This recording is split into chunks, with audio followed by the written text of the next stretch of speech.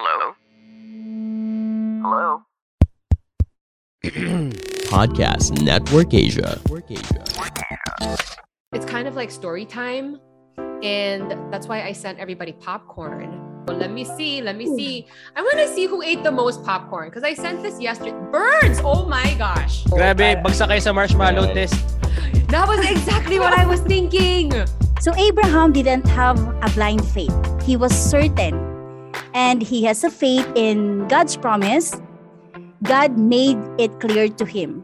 Kaya di ba sinabi ng Amos chapter 3 verse 7, God does nothing without revealing His plan to His servants. Abraham received a lot of promises and he didn't see its fruition. In fact, one of the promises that Abraham received was fulfilled in Jesus' time. To what God compared the number of Abraham's offspring? Okay, stars and Stripes. stars. Ano ba?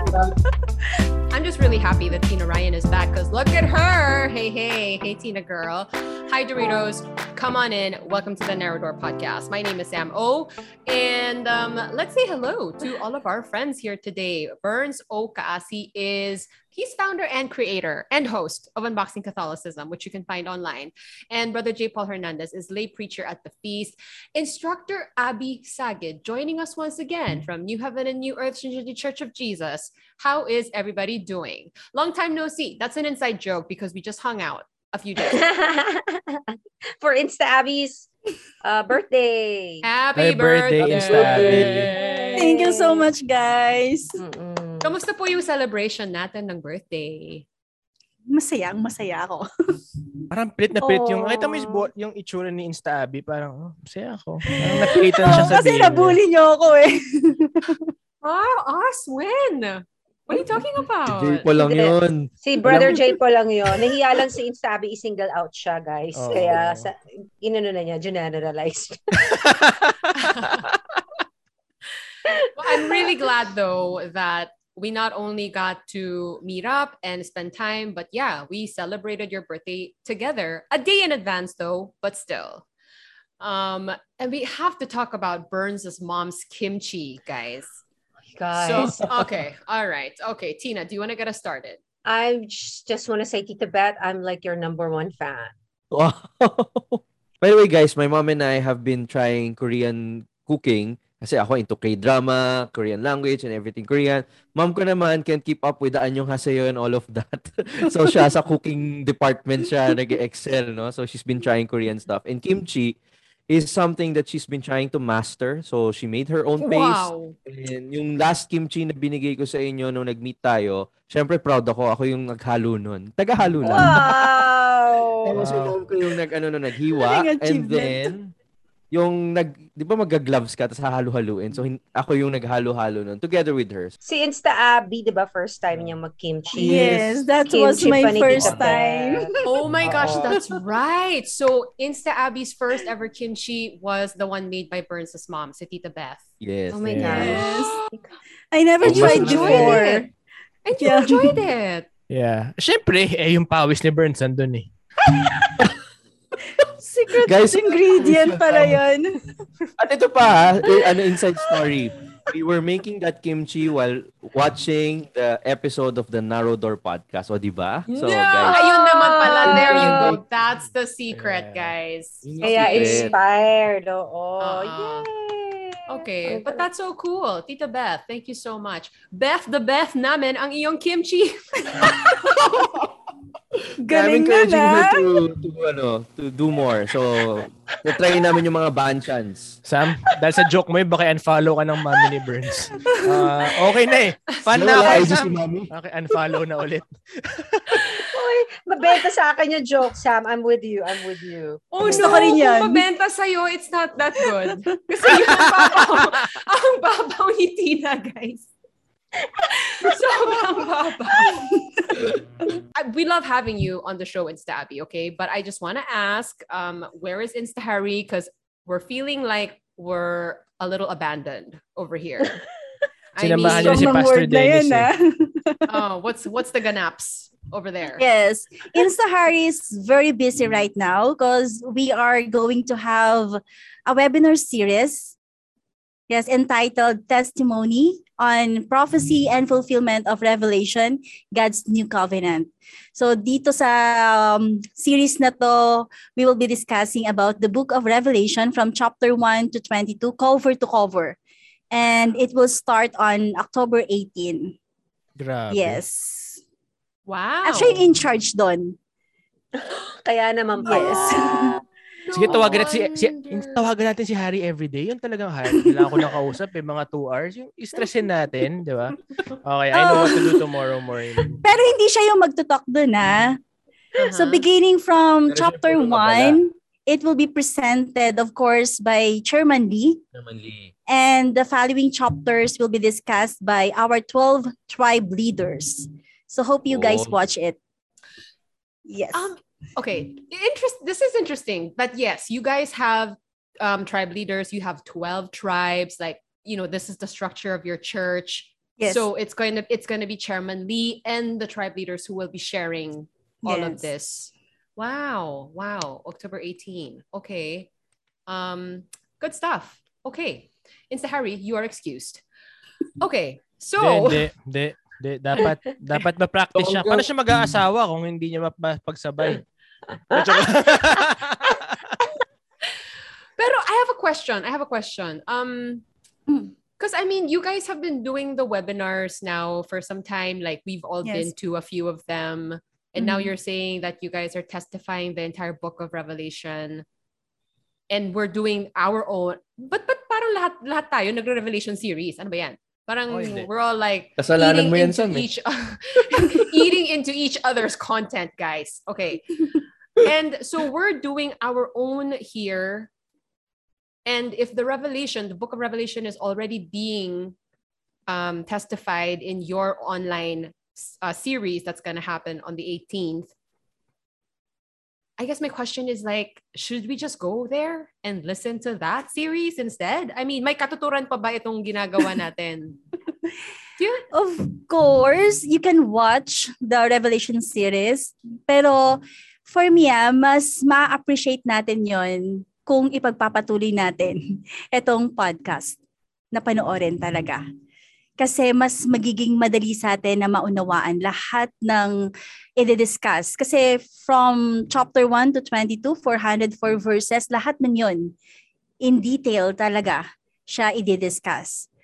And dahil ang Revelation is a prophecy, so napakaraming figurative language doon, napakaraming parables doon.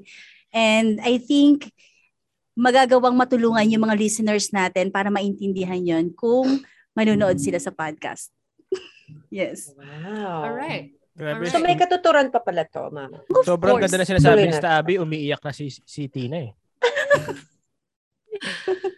All right. So, yes, we are still very much on this road to Revelation. It's a series that we started with the objective of understanding the testimony on the book of Revelation that is coming from New Heaven and New Earth. And we are in the covenants, Insta Abby, right? So today you are going to talk about God's covenant with Abraham. Is that correct?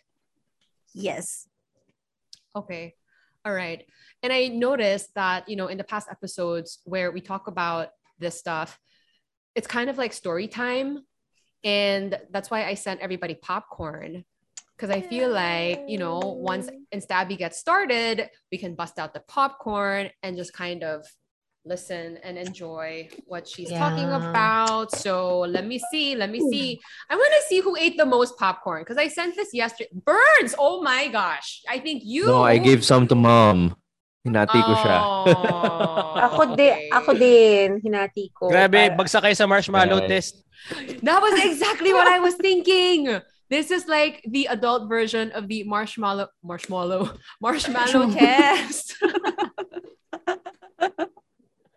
This is like the adult version of the marshmallow test. And okay, I guess everyone did pretty good.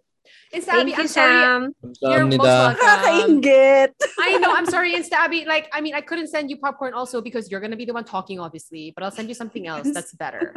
Okay? Corn. Okay. I-pop mo na lang daw. Kimchi ni Tita Beth. Sure. Hindi, si Tita Beth na lang padala natin kay kay Abby para Oh my unli. gosh. Nagagawa ng kimchi sa NHNE. This smells so good, guys. This is 3 flavors: Wow. rosemary and basil, truffle parmesan, and herb de Provence, which is obviously not how you pronounce it. So please don't say that, especially around a French person. But yes. Ooh. Okay. Thank so, you. Enjoying it. Insta Okay, Abby. Abby, we're ready. Okay. And notebooks ready.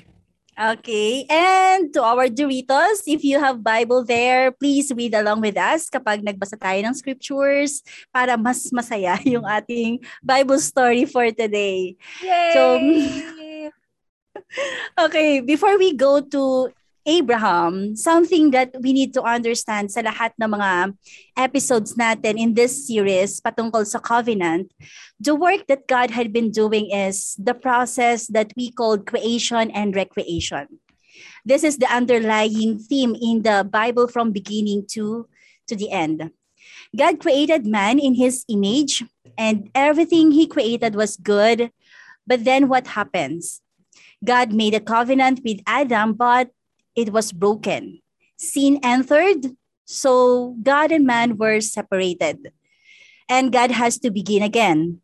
At sino yung pinili niya? Next, he chose Noah, Adam's ninth descendant, someone who is righteous in the eyes of God.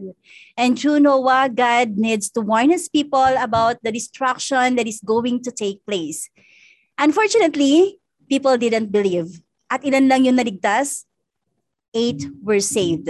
And through him, God begins the work of recreation using the small group that we called the remnant seed. And God once again made a covenant with Noah. So pang-ilang covenant na to? Pangalawa. But sin entered again through his son Ham and grandson Canaan. And as a result, God has to do recreation once again. And he's gonna start with one person. At eto na yon, si Abraham. So can you see the pattern inside the Bible? God constantly starts with one person to recreate his kingdom here on earth. And now, let's talk about Abraham. Sino ba si Abraham? Sino si Abraham? Father of faith. Yes. Father of Ano pa? many nations. Yes. Father of So, many nations. Diba siya yung may 7 children? Ito na naman tayo sa 7 J. Paul, children. kakanta daw si J. Paul. Many children. Dati din yung nalirinig ang pakinig ko sa mga bata. Father Abraham has 7 children. Mali pala. Many children.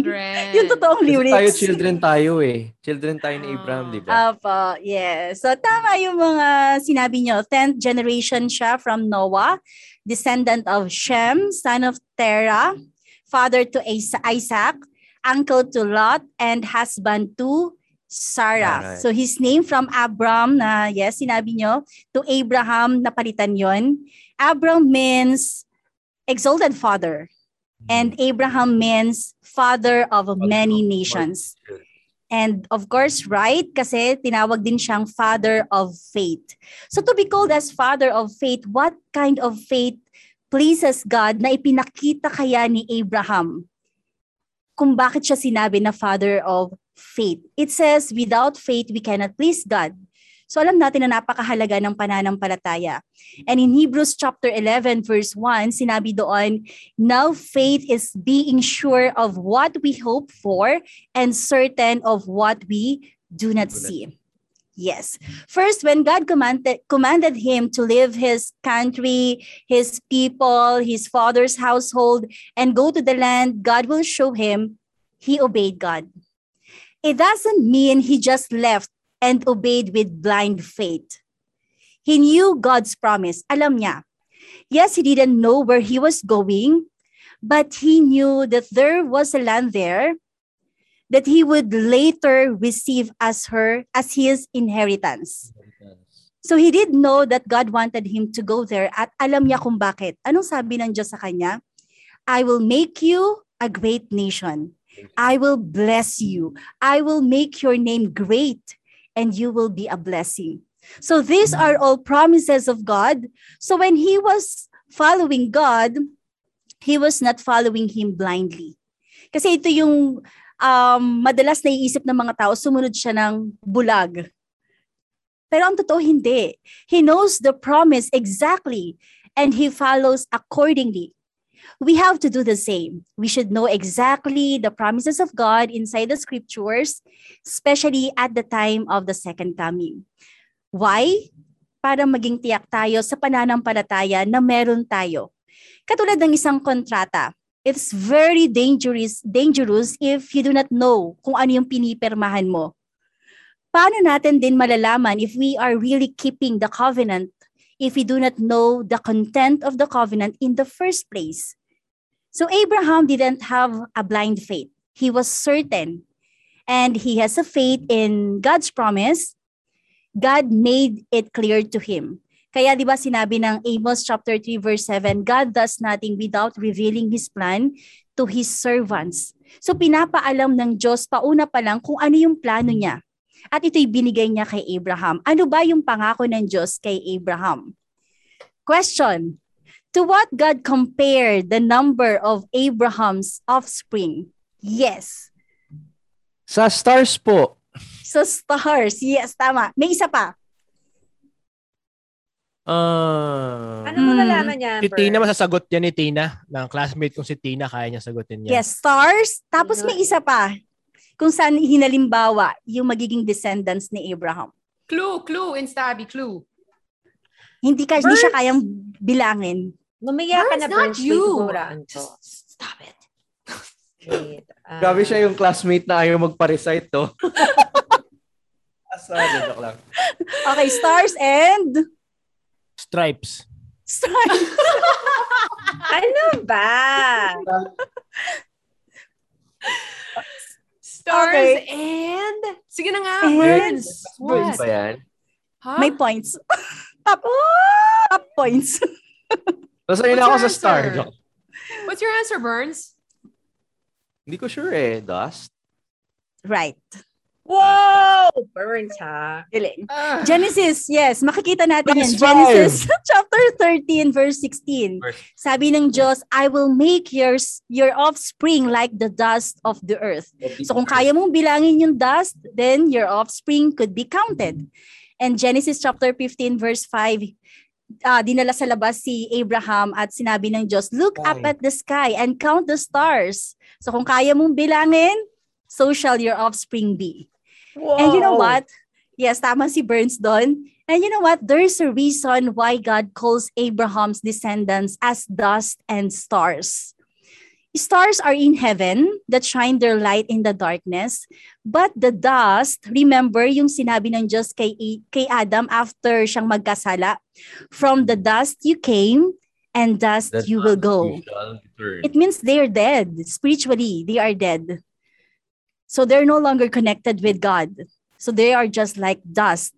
So later on, makikita natin, there will be a difference sa mga tao na magmumula kay Abraham. There are people who are like stars in heaven who obeyed God as God's true children. And there are people din naman who referred to as a dust who betrayed God. So if we can check later on, Philippians chapter 2, verse 15, and if I'm not mistaken, Jeremiah chapter 17, verse 13, doon natin makikita yung stars and dust na referring to the people of God. So merong mga nag-betray, they are like dust. Then meron namang mga tao na naging masunurin, so they are like stars in heaven. At meron pang specific na promise na binigay ang Diyos kay Abraham. Matatagpuan natin to in Genesis chapter 15, verses 13 and 14. So ito babasahin natin. Genesis chapter 15, verses 13 and 14. Guys, page 12.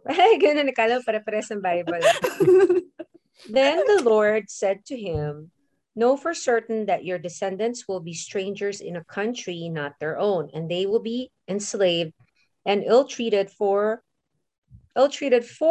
years. But I will punish the nation they serve as slaves, and afterwards they will come out with great possessions. Amen. Amen. So ano yung pangako ng Diyos? His descendants will be strangers. Next, they will be enslaved and mistreated. Next, the nation will be punished by God and they will come out with great possessions. So ibig sabihin, before actually getting inside dun sa promised land na pinangako ng Diyos, yung Canaan, his descendant will be strangers in a foreign land. They will be mistreated or enslaved. That's 400 years in the future.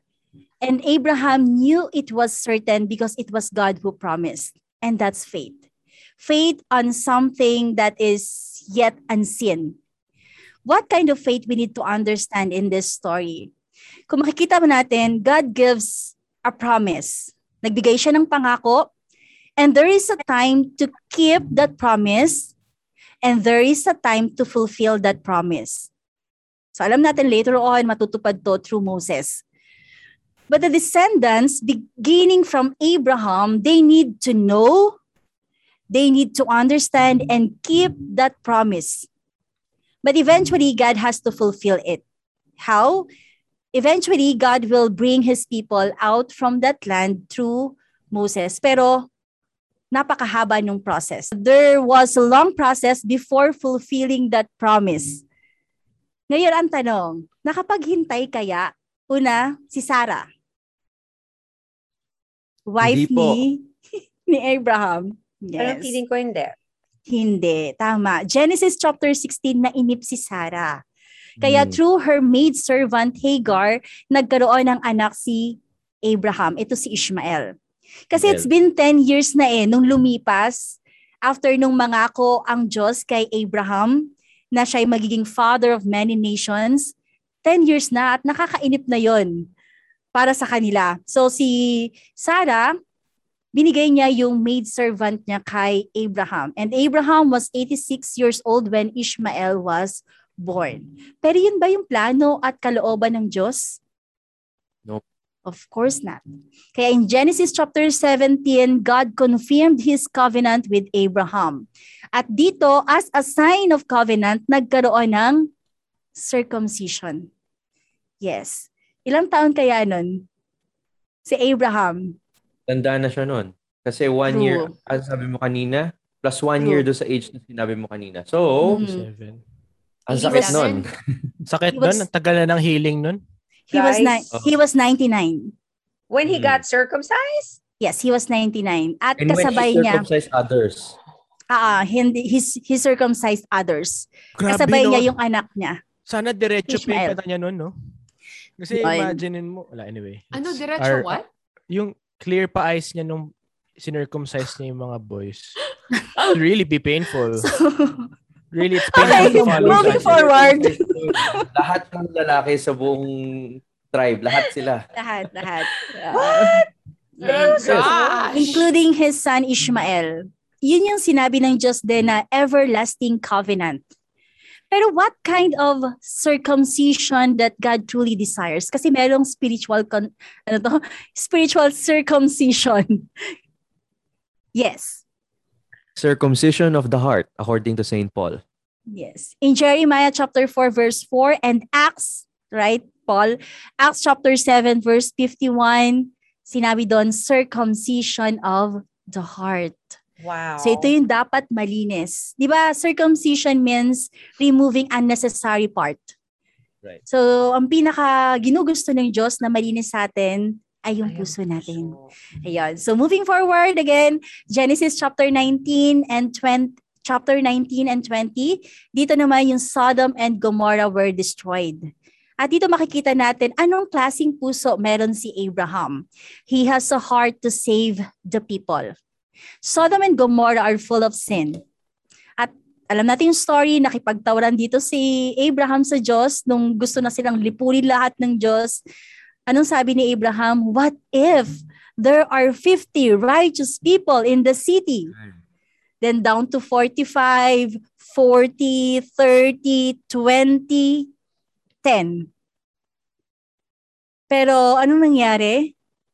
May natagpuan ba ang Diyos na righteous? Wala. But God's heart is that actually, He is willing to save the entire place if there's even few of righteous people there. But there was none. Kaya sila ay nilipol. Genesis chapter 21, dito na pinanganak si Isaac. Abraham was 100 years old and Sarah was barren.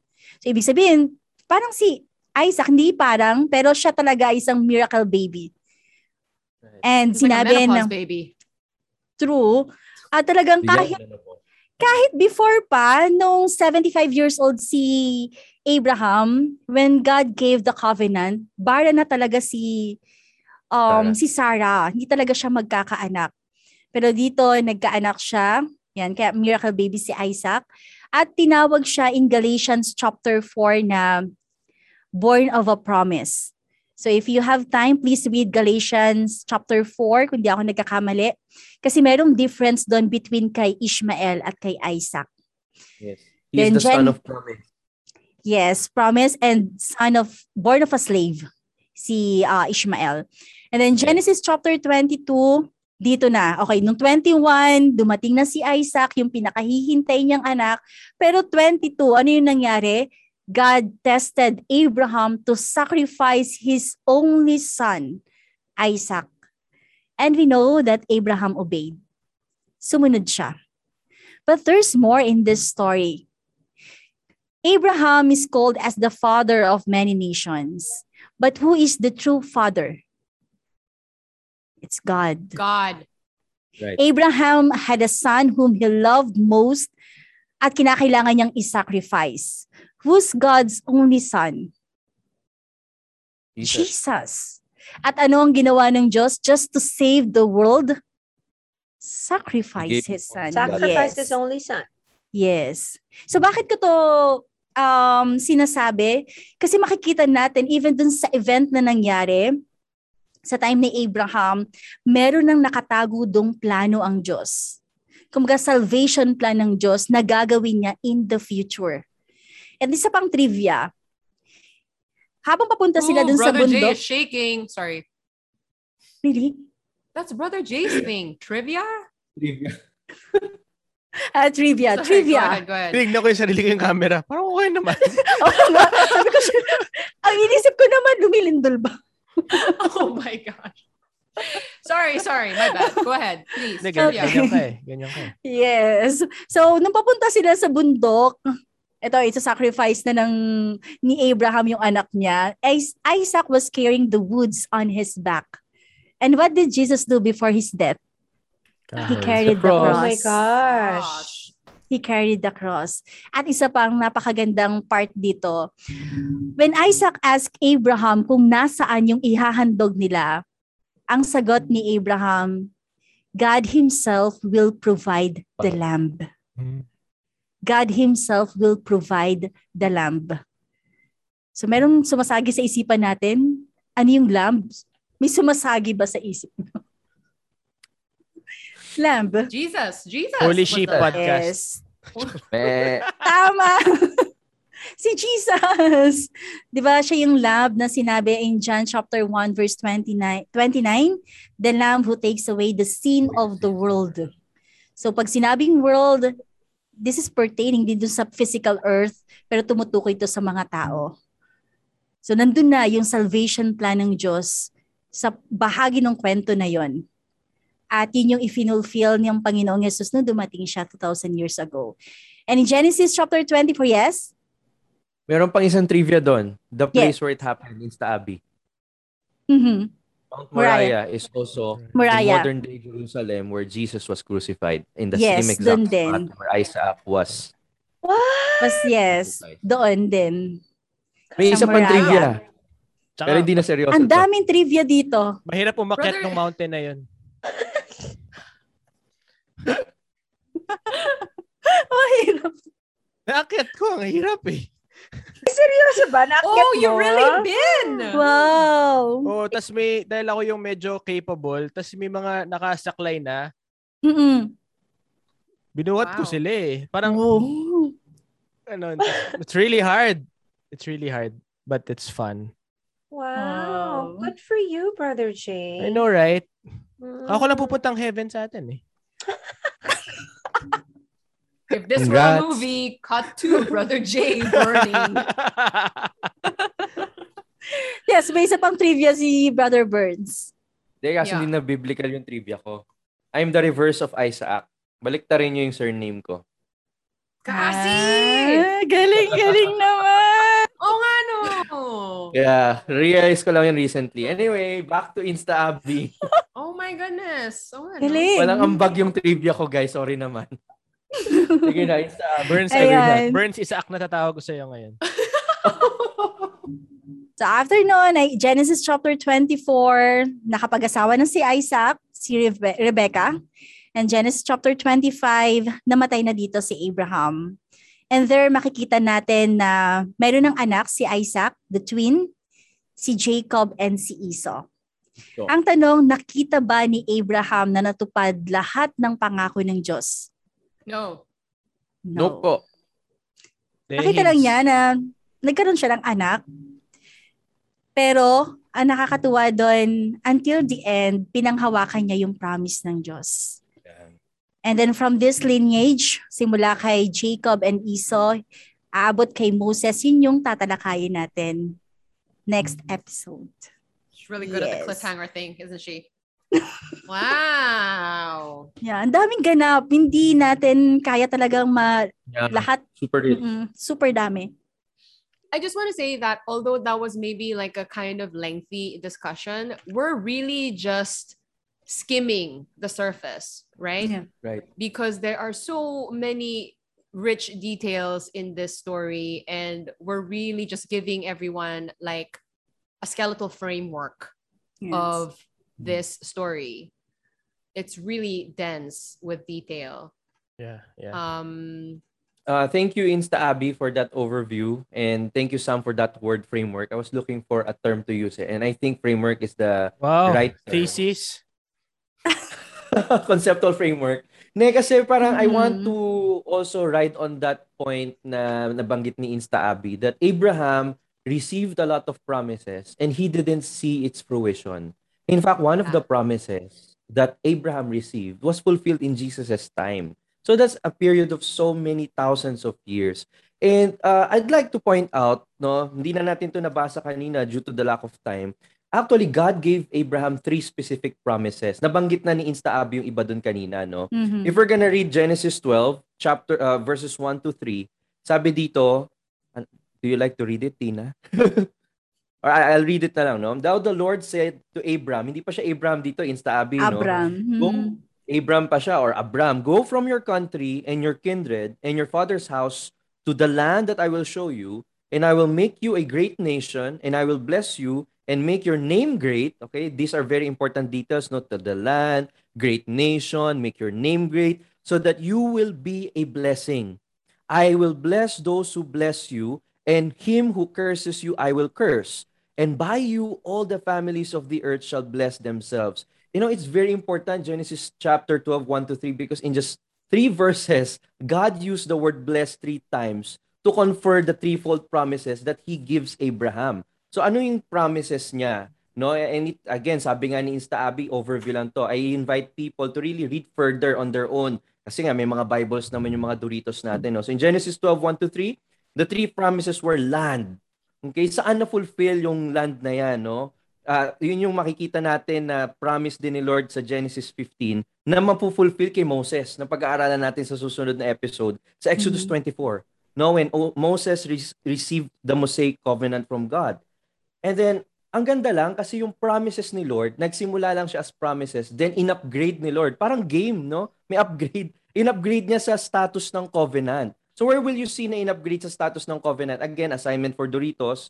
For the first promise, yung land, in-upgrade siya sa covenant sa Genesis 15. Yung second promise, no? I will make your name great. Okay, if you're gonna look at the Hebrew meaning of that, that means God will establish His kingdom in Abraham's lineage, no? So saan na-upgrade yung promise na yun into a covenant?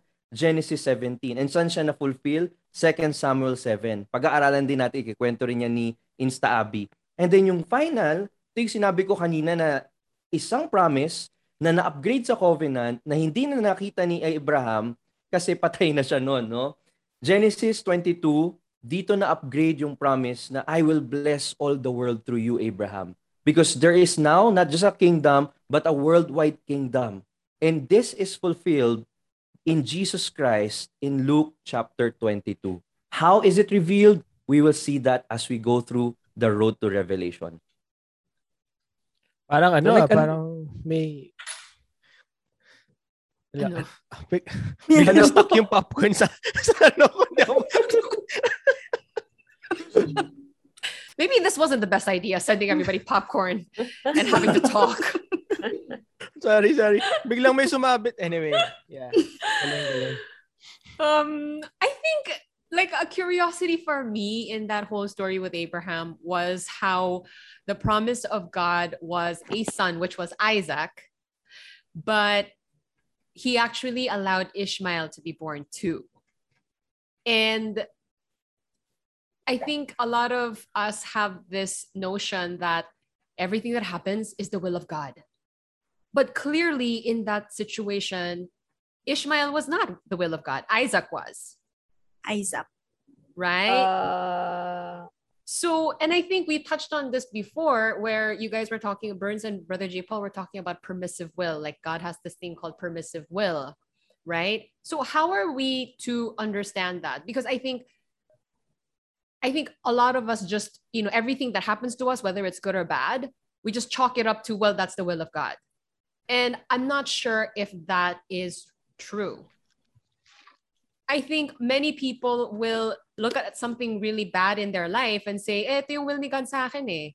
And I don't think it's true, is what I'm getting at actually. Mm-hmm. But can you kind of explain that in like what we see here with Ishmael and Isaac, maybe? Mm-hmm. Kung nga kilala si Ishmael, guys.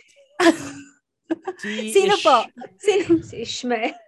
Go ahead, it's Abby. Okay. And Bernz also after. Okay. It's Abby first.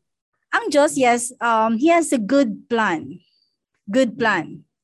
Merong mga bagay na nangyari na according to His will. Pero wag din natin kalilimutan na tayo as human, we have our own free will na gumagawa tayo base sa decision natin. And there are things na minsan yung resulta hindi maganda. And ang mga tao, madaling isisi sa Diyos, i-blame sa Diyos, ito yung kalooban ng Diyos. But it's not. Resulta yon ng ginawa natin. Pero if we can see the lesson mula doon, then God can turn it into a beautiful one. Kayang gawin ng Diyos yung maganda na yun kung nagkamali man tayo. Pero para sabihin na lahat na nangyari is gusto ng Diyos, will ng Diyos, no, it's not. Kasi meron tayong free will. Then Ishmael and Isaac, yung plano ng Diyos at ang will ng Diyos, magkaroon si Abraham ng anak kay Sarah. Hindi dun kay Hagar, dun sa maid servant. Pero dahil nangyari na to, even si Ishmael, blines ng Diyos, blines din siya ng Diyos. Sinabi yon nung nagtantrum si Hagar. Kasi inapi-api na siya. Emote siya. Kasi nagselos eh. Pero sinabi naman ng Diyos na i-bless din siya. Yeah. Si Ishmael. Grabe no, yung teleserye story sa Bible pa lang. Umpisa pala ng Bible andun na eh. Totoo. That's so true. There's a lot. You think the K-dramas are interesting? Read the Bible, guys. It's amazing. So guys, si Hagar ang unang emotera na alam nyo. Pero hindi rin kasi kasalanan ni Sarah eh. Si Sarah nag-start. Si Sarah nagsugo. Siya ang sabi mo, Sarah led Abe to sin, to do idolatry. To adultery. Idolatry. Ibang sin pa binigay ko kay Abraham. Hindi naman yun, finorce niya eh. Pinilit niya kasi marupok siya, parang insecure si ate, ganyan. Ito lang ako, hindi siya naniwala kay Lord sa promise ni God. So yun. Sige na nga kami ng mga babae. Oo, tsaka pinagtawanan pa niya, di ba? Nung may dumalaw doon na 3 visitors, angels, and then narinig niya na, yun, muli nire-remind yung covenant ng Diyos, yung pangako ng Diyos, tapos tumatawa siya kasi, tanda-tanda na namin, magkakaanak pa kami. Ito, Tina, gusto mo ma-shock talaga, yung ma-shockit ka talaga. Yung ating Arab brothers and sisters come from Ishmael. True. The Arab nations, descendants of Ishmael. Like Islam is from Ishmael's lineage, right? Lineage. Yeah. Uh-uh. Wow. Bernz, what were you gonna say kanina about the free will and permissive will and all that stuff? Yeah. I almost forgot. Well, if you're gonna look at the Bible, medyo onting spoiler alert lang to. Kasi, there are books in the Bible na sa simula hindi natin magigets, no? Meron tayo yung Numbers, Leviticus, Deuteronomy. No? Parang ako dati when I was a new Christian, nung binabasa ko yun, naantok ako, nakatulog ako. Pero may purpose siya. Makikita natin sa dulo ng Exodus na i-discuss na i-unbox natin sa susunod na episode. May on and off, no? Nagko-cool off si God tsaka yung mga tao. Na okay sila at one point and then biglang hindi na naman sila susunod sa covenant. So, ang tigas ng ulo. In fact, di ba, in Sabi at one point, the Lord will describe Israel as stiff-necked people. Stiff-neck, Parang yes. ang titigas ng leeg ninyo, ah. Isayate ka sila eh. Tina can relate. Yeah. So, after Exodus 24, the Lord introduced, sorry, not Exodus 24, I think 32, no? Basta nung sa dulo ng Exodus, the Lord introduced a lot of new laws to really, para itama yung mga maling ginagawa ng Israel in terms of their worship. And then, doon nabuo yung Book of Leviticus, and Book of Numbers, no? Ay makulit pa rin yung mga Israelita. Ginawa ng Lord yung Book of Deuteronomy. And this is like parang a rescue plan. Kumbaga, binigyan sila ng law kung saan tinolerate ng Diyos yung kanilang mga katigasan ng ulo. Paano yung tinolerate? I'll give you an example. Divorce. Alam naman natin that divorce was never in the plan of God in the beginning, di ba? But then, sabi nga ni Jesus Christ mismo sa Matthew 19:8, because of the people's hardness of heart, ang titigas ng ulo ng mga tao nung time na yun sa Israel, Moses allowed the giving of that divorce certificate. So what does that mean? God, in His wisdom as our Father, will never abandon us, so much so that He will stoop down to our level until we are ready to reach His level. No, so kumbaga, yung permissive will na sinabi kanina natin, it's not God changing His plan. It's God accommodating our weaknesses into His plans so that in the end, in His wisdom, in His mercy, we can attain the promise of being His children, provided that despite our weaknesses, we will continue choosing Him. Parang ways. Alam mo yung destination mo, hindi mo sinunod kasi makulit ka, paulit-ulit ka pa rin papupuntahin ni ways kung saan yung una mong pinin. So that's how I would look at permissive will. Gigil ka, Bernz, today. Sorry. Hindi, I like it. Yeah. I mean, it's really hard to think of something to add sa mga sinabi nyo kasi talagang it's really full of wisdom, really just ang ganda i-unpack ng Bible and it's really wala na talaga akong maisip basta God loves you. Let's move on. Okay then, so let's do takeaway time. Who wants to start? Maybe I'll just say it in a sense of leading our Doritos into an imagination. You know, God, when you were sinning, my dear Doritos, all of us, like when we were sinning in the middle of sin, God was there. So I'm just gonna ask you right now to just imagine your worst sin and the worst moment in your life. And God was not closing His eyes, but He was there with you. So just imagine the breaking of His heart because of His love for you. And you know, but he allows it and then figures out a way through His graces to lead you back to where you're meant to be. And He, as long as you're living, you know, God sends multiple moments of these graces to us. And you know, I love the story of just Abraham and the Jewish story, his descendants, because tayo yun eh. We belong to that. That is our story. And no matter how much we break God's heart, He will still pursue you. And He will unite you and will cleanse you. And that's why maybe you're thinking lang, for my dear Doritos, God will forgive me naman on the last moment eh. Why will I change my life? Na nagsasaya naman ako. That is a common argument of people. But think of it as not something that you're giving up. But imagine it as something gaining. Because God, as God's heart was breaking when you were sinning, imagine God celebrating with you from grace to grace, from glory to glory. Diba? So, Doritos, even if you don't see God's promise come true, obey as Abraham obeyed. Because at the end, His will be done on earth as it is in heaven. Amen. A to the men. Yeah. Oh, wow. Tina, do you want to go? I just I'm just wondering kung nabuhay ako nung time nila Abraham. Kung ako rin ba yung baka ako rin sino ba yun? Si Sarah ba yung asawa niya? Oo. Diba? Nainip ba ako? I mean, how patient would I have been back then? And kung naubos yung pasensya ko, does that mean na nawalan ako ng faith kay God? Insta-Abby, ganun ba yun? Ganun na ba yun, guys? Dahil naubos na yung pasensya ko eh. So, ibig sabihin, hindi na ako naniniwala dun sa pangako ni God. Tama ba? We love you and we support you. Yes. Oh my gosh. Okay. But it's not the end. Yes, pero hindi. Oo, pwede pa namang... Okay.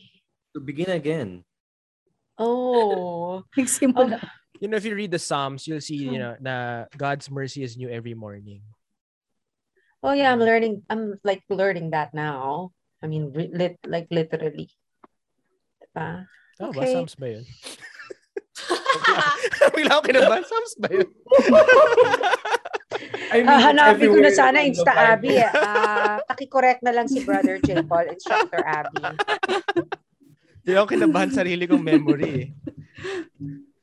Ako, I think my takeaway is, well, aside from how I think Abraham was a rock star, because I think we've said this before, of all the people who were given the covenants, well, I guess aside from Jesus, until we get to that point, Abraham was the only one who was good. Like, he kept the covenant. I mean, he didn't see the fulfillment of those promises, but he did everything that God asked him to do. So like he's everything? Cool. Like everything? I mean, like, he's good in God's eyes. He didn't break the covenant, because that's really the thing that God can't forgive, I think, is when you break the covenant, right? We're not saying Abraham was perfect and he was sinless. Hagar. Right, exactly. Like, he laid with Hagar and, they had a baby and all those things. Pumayag naman siya, no? Loko-loko din. Kaya nga, oo.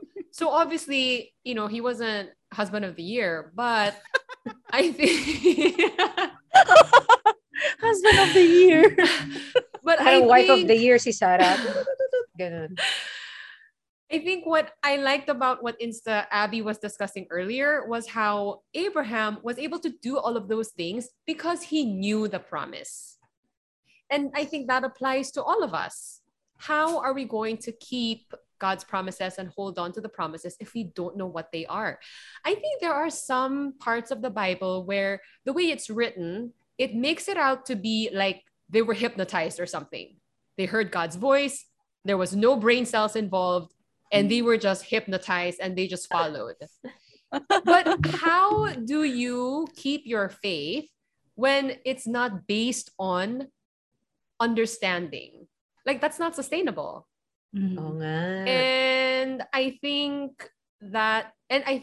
we also call it like blind faith, diba? Parang mahirap yun eh. Like, you hit a wall at some point and you're gonna have to overcome that. But if your faith is not based on a really solid understanding, you probably will have some problems. Yes. So that is my takeaway. Like, I think with our faith life as well, we really need to understand what it is that we are holding on to. What are we looking forward to? These things have to be clear in order for us to obey to the very end. And I thank you. Lala ko lang, sobrang favorite ko, bago magtuloy, sobrang favorite ko yung topic natin about Isaac and Abraham. I think umiyak ako nung ni-record natin to ni Insta Harry and Pastor D, because grabe Isaac story ko nun. So, For those who are listening. Which topic was this? Ito, Isaac. This one. Yeah, nung last year, mga first natin to, was, 'di ba, si Pastor Dennis din, sa son niya, ako kay Viv. No, but what I mean is like, what was the title of that episode? Like, what was the topic exactly? I don't think we had a topic that went Abraham and Isaac, the story of whatever. Listen to, start with episode 1. Wala. Okay. Basta, anyway, go ahead. Okay, Bernz, take away time, Bernz. Yeah, for me, I would also like to focus on Isaac. Hindi dahil kabaliktaran siya ng surname ko, but there's really something special in the life and faith of Isaac. Remember that he carried the wood going up to the Mount Moriah where he was about to be sacrificed. That means hindi siya bata na inosente na sunod-sunuran lang. He had his own will, he had his own mind. And if we're gonna study the ancient Jewish writings, there is a rabbinic tradition called Akedah, Aqedah. It means the binding of Isaac. And here, the rabbis of the Jewish tradition are saying, in their commentary, he was already in his teenage years, no? Matandang-matanda na si Abraham, pwede niyang hindi sundin, pwede siyang magpumiglas, pwede niyang bugbugin yung tatay niya, and yet, he chose to be obedient.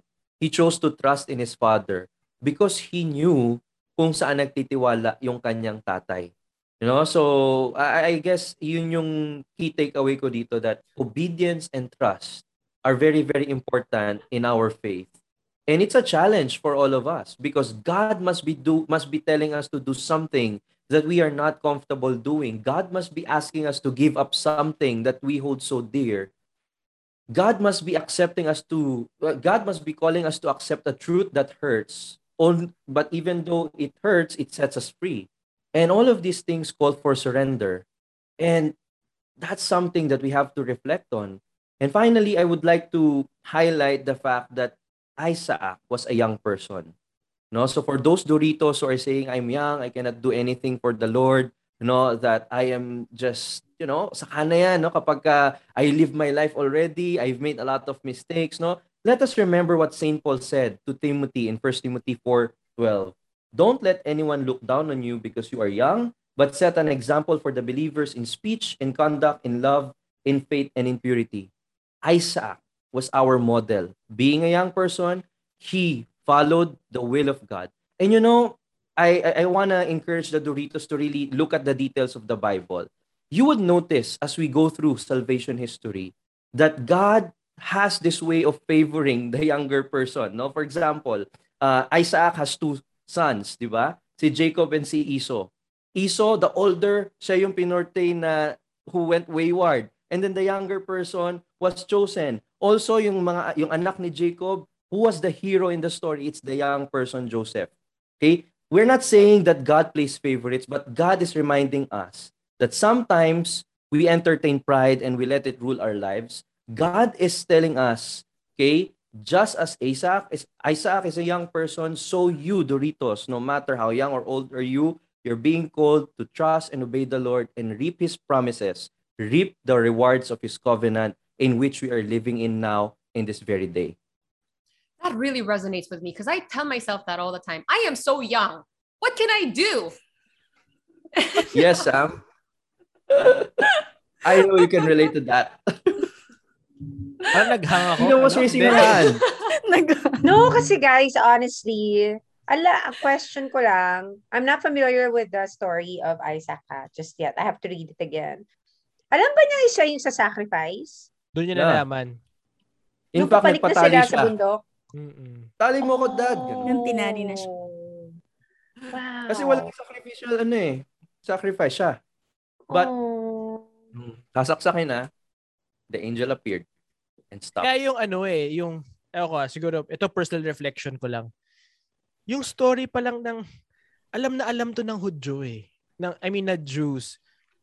Bakit di pa nila nung time na yun, ando na lahat ito as in simpleng yung everything that happened to Jesus. Hindi yan mahirap na context clues Alam mo yung bulag na bulag ka na lang talaga pag hindi mo nakita. But anyway, it's just a rant. Sorry. Yun lang. That's Okay. cool. End of sharing. Insta Thank you, Abby? guys. Yeah, Insta Abby, do you want to say anything to wrap? Yes. God told Abraham exactly what his promise, his plan, his purpose, and Abraham believed it. He knew and he believed it, and his faith was tested, yet he remained faithful and obedient to God, katulad ng sinabi nyo. Yun yung magandang makita natin, being faithful and obedient to God. And it was credited to him as righteousness. At ito yung sinabi sa Romans chapter 4, verse 3. That's why he was called as the father of faith. So knowing this story is not simple, because we have to know what to believe in our time today. Kasi si Abraham, tiyak siya kung ano yung pangako ng Diyos, ano yung pinaniniwalaan niya. At yun yung sinunod niya hanggang sa huling hininga niya. Hindi man niya nakita lahat, pero he believed in the promise of God. At yun yung tinitingnan na faith ng Diyos at that time. Pero yun nga, merong time ng prophecy, merong time ng fulfillment. So how about our time today? So that's it po. Thank you, everyone. In short, I win. I win today. Okay. No, just kidding. Okay, so thank you so much again, Abby, for sharing this lesson for today, which was all about God's covenant with Abraham. I hope our Doritos also picked up a few things today. And if you guys want to connect with us in any way, we are on social media. Hey, at the Tina Ryan, at Bernz, at J. Paul Hernandez, at I am Sam O. Insta Abby is on Facebook, but she isn't active. So you're going to have to catch her on the podcast. Like Insta Abby is the RtoR podcast exclusive. Okay? No, you can write a testimonial sa Friendster niya. For my face, you know.